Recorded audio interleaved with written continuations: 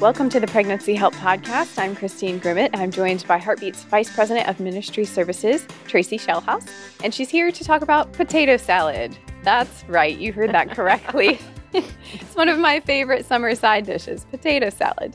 So this might be familiar to listeners if you attended Heartbeat's annual conference back in April of this year, because that's where Tracie gave it recently, gave this talk. Have you given this talk before?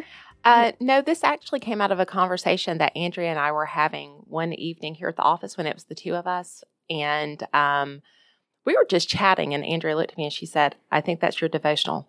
And I went home and could not sleep because the Lord just kept giving me ideas. So the conference was the first time this idea ever really came out of my mouth. That's so good to hear. Good to hear. So I was at conference, but I somehow missed this. Mm-hmm. And Heartbeat staff very often during the general sessions is when we are kind of running around preparing for some other things. So unfortunately, I missed it. And if you're like me and you were there, or maybe you didn't get to go to conference at all and you missed things, head over to heartbeatservices.org, click on the store, and you can actually listen to the conference workshops and keynote sessions. But this one was one that we actually didn't record and make available. So this is kind of a special feature that we're giving a bonus session from the conference. The podcast team was talking recently about what we want to feature on the podcast, and somebody said potato salad. I was like, what? I missed that. So they said, just get Tracie on, have her talk into the mic, and share her devotional on potato salad. So I will be hearing this for the first time. I'm very excited to hear it, and I'll hand it over to you, Tracie, and tell us about potato salad. Okay. Well, where this concept came from was a conversation that Andrea and I were having here late one evening. I think we were the only two left in the office. And we were talking about how unique the people that the Lord has created are, that how none of us are the same, and yet we're all created in His image. And so even though we look very different, we are actually more alike than we are different. But so often we have a tendency to focus on the things that are different about each other rather than what makes us the same. And we were just talking about the importance of the unity of the pro-life pregnancy help movement, that it is so important that we understand that we are unified in mission, and that even if our methods are different, maybe our callings are different, our mission is the same, and we are headed in the same direction, and it is okay if we don't all look the same. And so I think Andrea enjoys cooking. I love cooking. And so we went down this path about how people just do things differently. And so I just want to share a scripture that's sort of the basis of this, and then I'll talk about potato salad. So in 1 Corinthians 12, 4-6, it says, "There are different kinds of gifts, but they all are given to believers by the same Spirit. There are different ways to serve, but they all come from the same Lord. There are different ways the Spirit works, but the same God is working in all these ways and in all people." And that is just so profound, because right there the Lord is saying, you know what? The gifts are various. The way you serve, the methods are diverse, and yet all of it comes from me. And so the background on this and how I ended up here is not long after I joined the Heartbeat team, I had the opportunity to go to dinner with some of the team members, and it was a new restaurant. None of us had ever been there before, and we were perusing the menu. And as we're perusing the menu, we're talking about sort of our go-to things, like, what do you eat at a restaurant? Do you have a particular thing you tend to gravitate toward? And I do, and especially if it's like a pub or a place that's got burgers and those kinds of things, I have a tendency to get a cheesesteak. And there's good reasons for that. For one thing, I love cheesesteaks. And the other reason is they're pretty hard to mess up. So I'm generally guaranteed that I'm going to have a decent meal, and it's going to be something that I enjoy. And I also use it as almost like an indicator of, will I eat at this restaurant again? Because if you mess up a cheesesteak, I really don't trust that you're going to get much else correct. And so as we're talking about it and some of our preferences and what we like and what we don't, Jarrell looked at me and said, "Are you a foodie?" And I was like, I don't think so. And so we continued talking a little bit more, and we started unpacking a little bit more about what we like to cook and what we like to eat when we're traveling and so forth. And Beth Deemer looked at me and she said, "Tracie, you're a foodie. And I'm like, really? Well, I think in my mind, when I was thinking of a foodie, I had the wrong definition, and what I visualized was very different. I think in my mind, I was visualizing a glutton. I was thinking about somebody that just loved food, and they just wanted food all the time. And I was like, no, that's not me. But when I got back to my hotel room that night, I looked up the definition of a foodie because it was the general consensus of everyone at the table, and there were about 8 of us there, is that I was a foodie. And I was like, okay, well, let's go see what one is. And I found out that a foodie is defined as someone who has a refined interest in food. They don't just eat out of necessity, hunger, or even the need to survive, but often because of an interest more like a hobby. And I realized I am a foodie. I love cooking all different kinds of food. I will go and find new recipes. I will go to a restaurant and eat something that I like, and I will go home and find a way to do it and replicate it in my kitchen. I love entertaining and feeding people things that are new or maybe a little surprising, something they wouldn't be able to get anywhere else. And in saying that, I am not a picky eater. I will eat most anything but butter beans. I really hate butter beans, but aside from that, I will eat most anything. But I also don't waste my calories. And that's sort of going back to having that refined interest in food. I will usually choose hunger over eating something that I don't enjoy. I would rather be hungry than just eat something just to fill a hole. That is just, I can do without. I can wait. There's going to be more food in the future. And so with that, since Heartbeat is the largest network of pregnancy help organizations in the world, and one of my go-tos when I go out to eat, which is cheesesteaks, are not eaten worldwide. I think it is a lot more fitting for us to talk about potatoes. I think potatoes, though, I even did the research on it. Every country in the world has a potato dish, and potatoes are a staple. And one of the things I most like about food in general is variety and the endless possibilities. You do not have to be bored as long as you're willing to be creative and cook. And potatoes do not disappoint from this perspective. They are so varied, and they're the possibilities of what you can do with them are just amazing. They're so versatile. We eat them in so many different recipes and in different ways. Mashed potatoes, French fries, gnocchi, baked potatoes, potato chips, potato bread, crisps, latkes, tater tots, roasted, potato cakes, scalloped or gratin, fried potatoes, and hash browns. Potatoes are so very versatile, as Samwise Gamgee famously said, you can boil them, mash them, and stick them in a stew.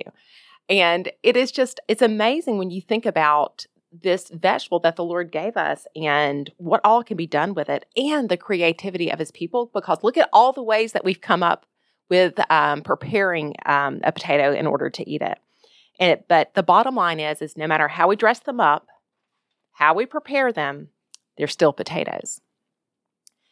A dish that is often part of a family gathering, a holiday meal, or a game day offering in my home is potato salad. I'm from Alabama. In the Deep South, potato salad is a dish often found at church dinners, holiday meals, picnics, tailgating parties, barbecues, and at least once a month in my refrigerator. My potato salad has 8 ingredients: potatoes, boiled eggs, minced sweet onions, mayonnaise, mustard, salt and pepper, and sweet pickle relish. And some of you just groaned on the inside and said, that's not right, because that's not how you make potato salad. Well, that's how I make potato salad. There are so many different ways to make potato salad, and I like to try new varieties when I go to new places or go eat at someone else's house. Almost never do other potato salads taste quite like mine. But I have eaten many great potato salads. Some of them were so good that I have tried to go home and replicate the recipes. Some were good enough one time, but not twice. I wasn't interested in trying them again, and that is just fine. I may not like a particular potato salad, but it may be somebody else's favorite recipe. When I joined the Heartbeat team, I moved to Ohio, and this took me further away from my hometown in Alabama. This past Easter, my husband, 15-year-old daughter, the youngest of our 4 children, and our 2 mastiffs, a Cane Corso and a Boerboel, made a 1,300-mile round trip so we could celebrate Easter with our family in my hometown of Jacksonville, Alabama. There we had 5 generations under one roof and managed to squeeze 14 people and 4 dogs into a 2-bedroom, 1-bath farmhouse. The youngest of us was 2 months old, and the oldest was 93. Most of us were from the Deep South. But as a good Christian family, we love everyone, even my sister, who is the Auburn fan. And to prove it, my sister and oldest daughter went and married some outsiders. You know, people north of the Mason-Dixon.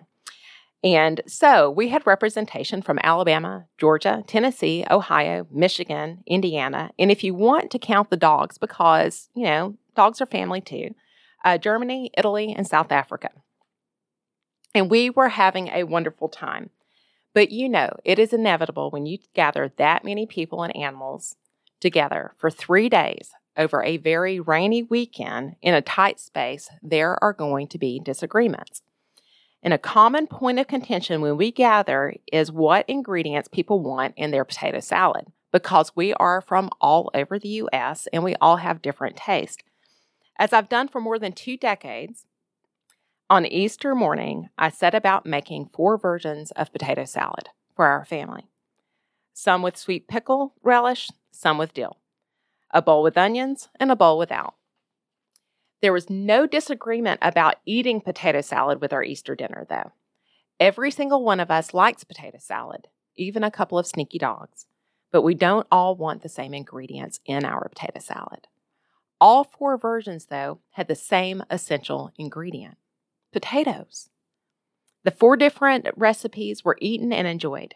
Each person received nourishment, fulfillment, and they knew I cared enough for each of them to prepare their portion in a way that honored their preference and particular taste.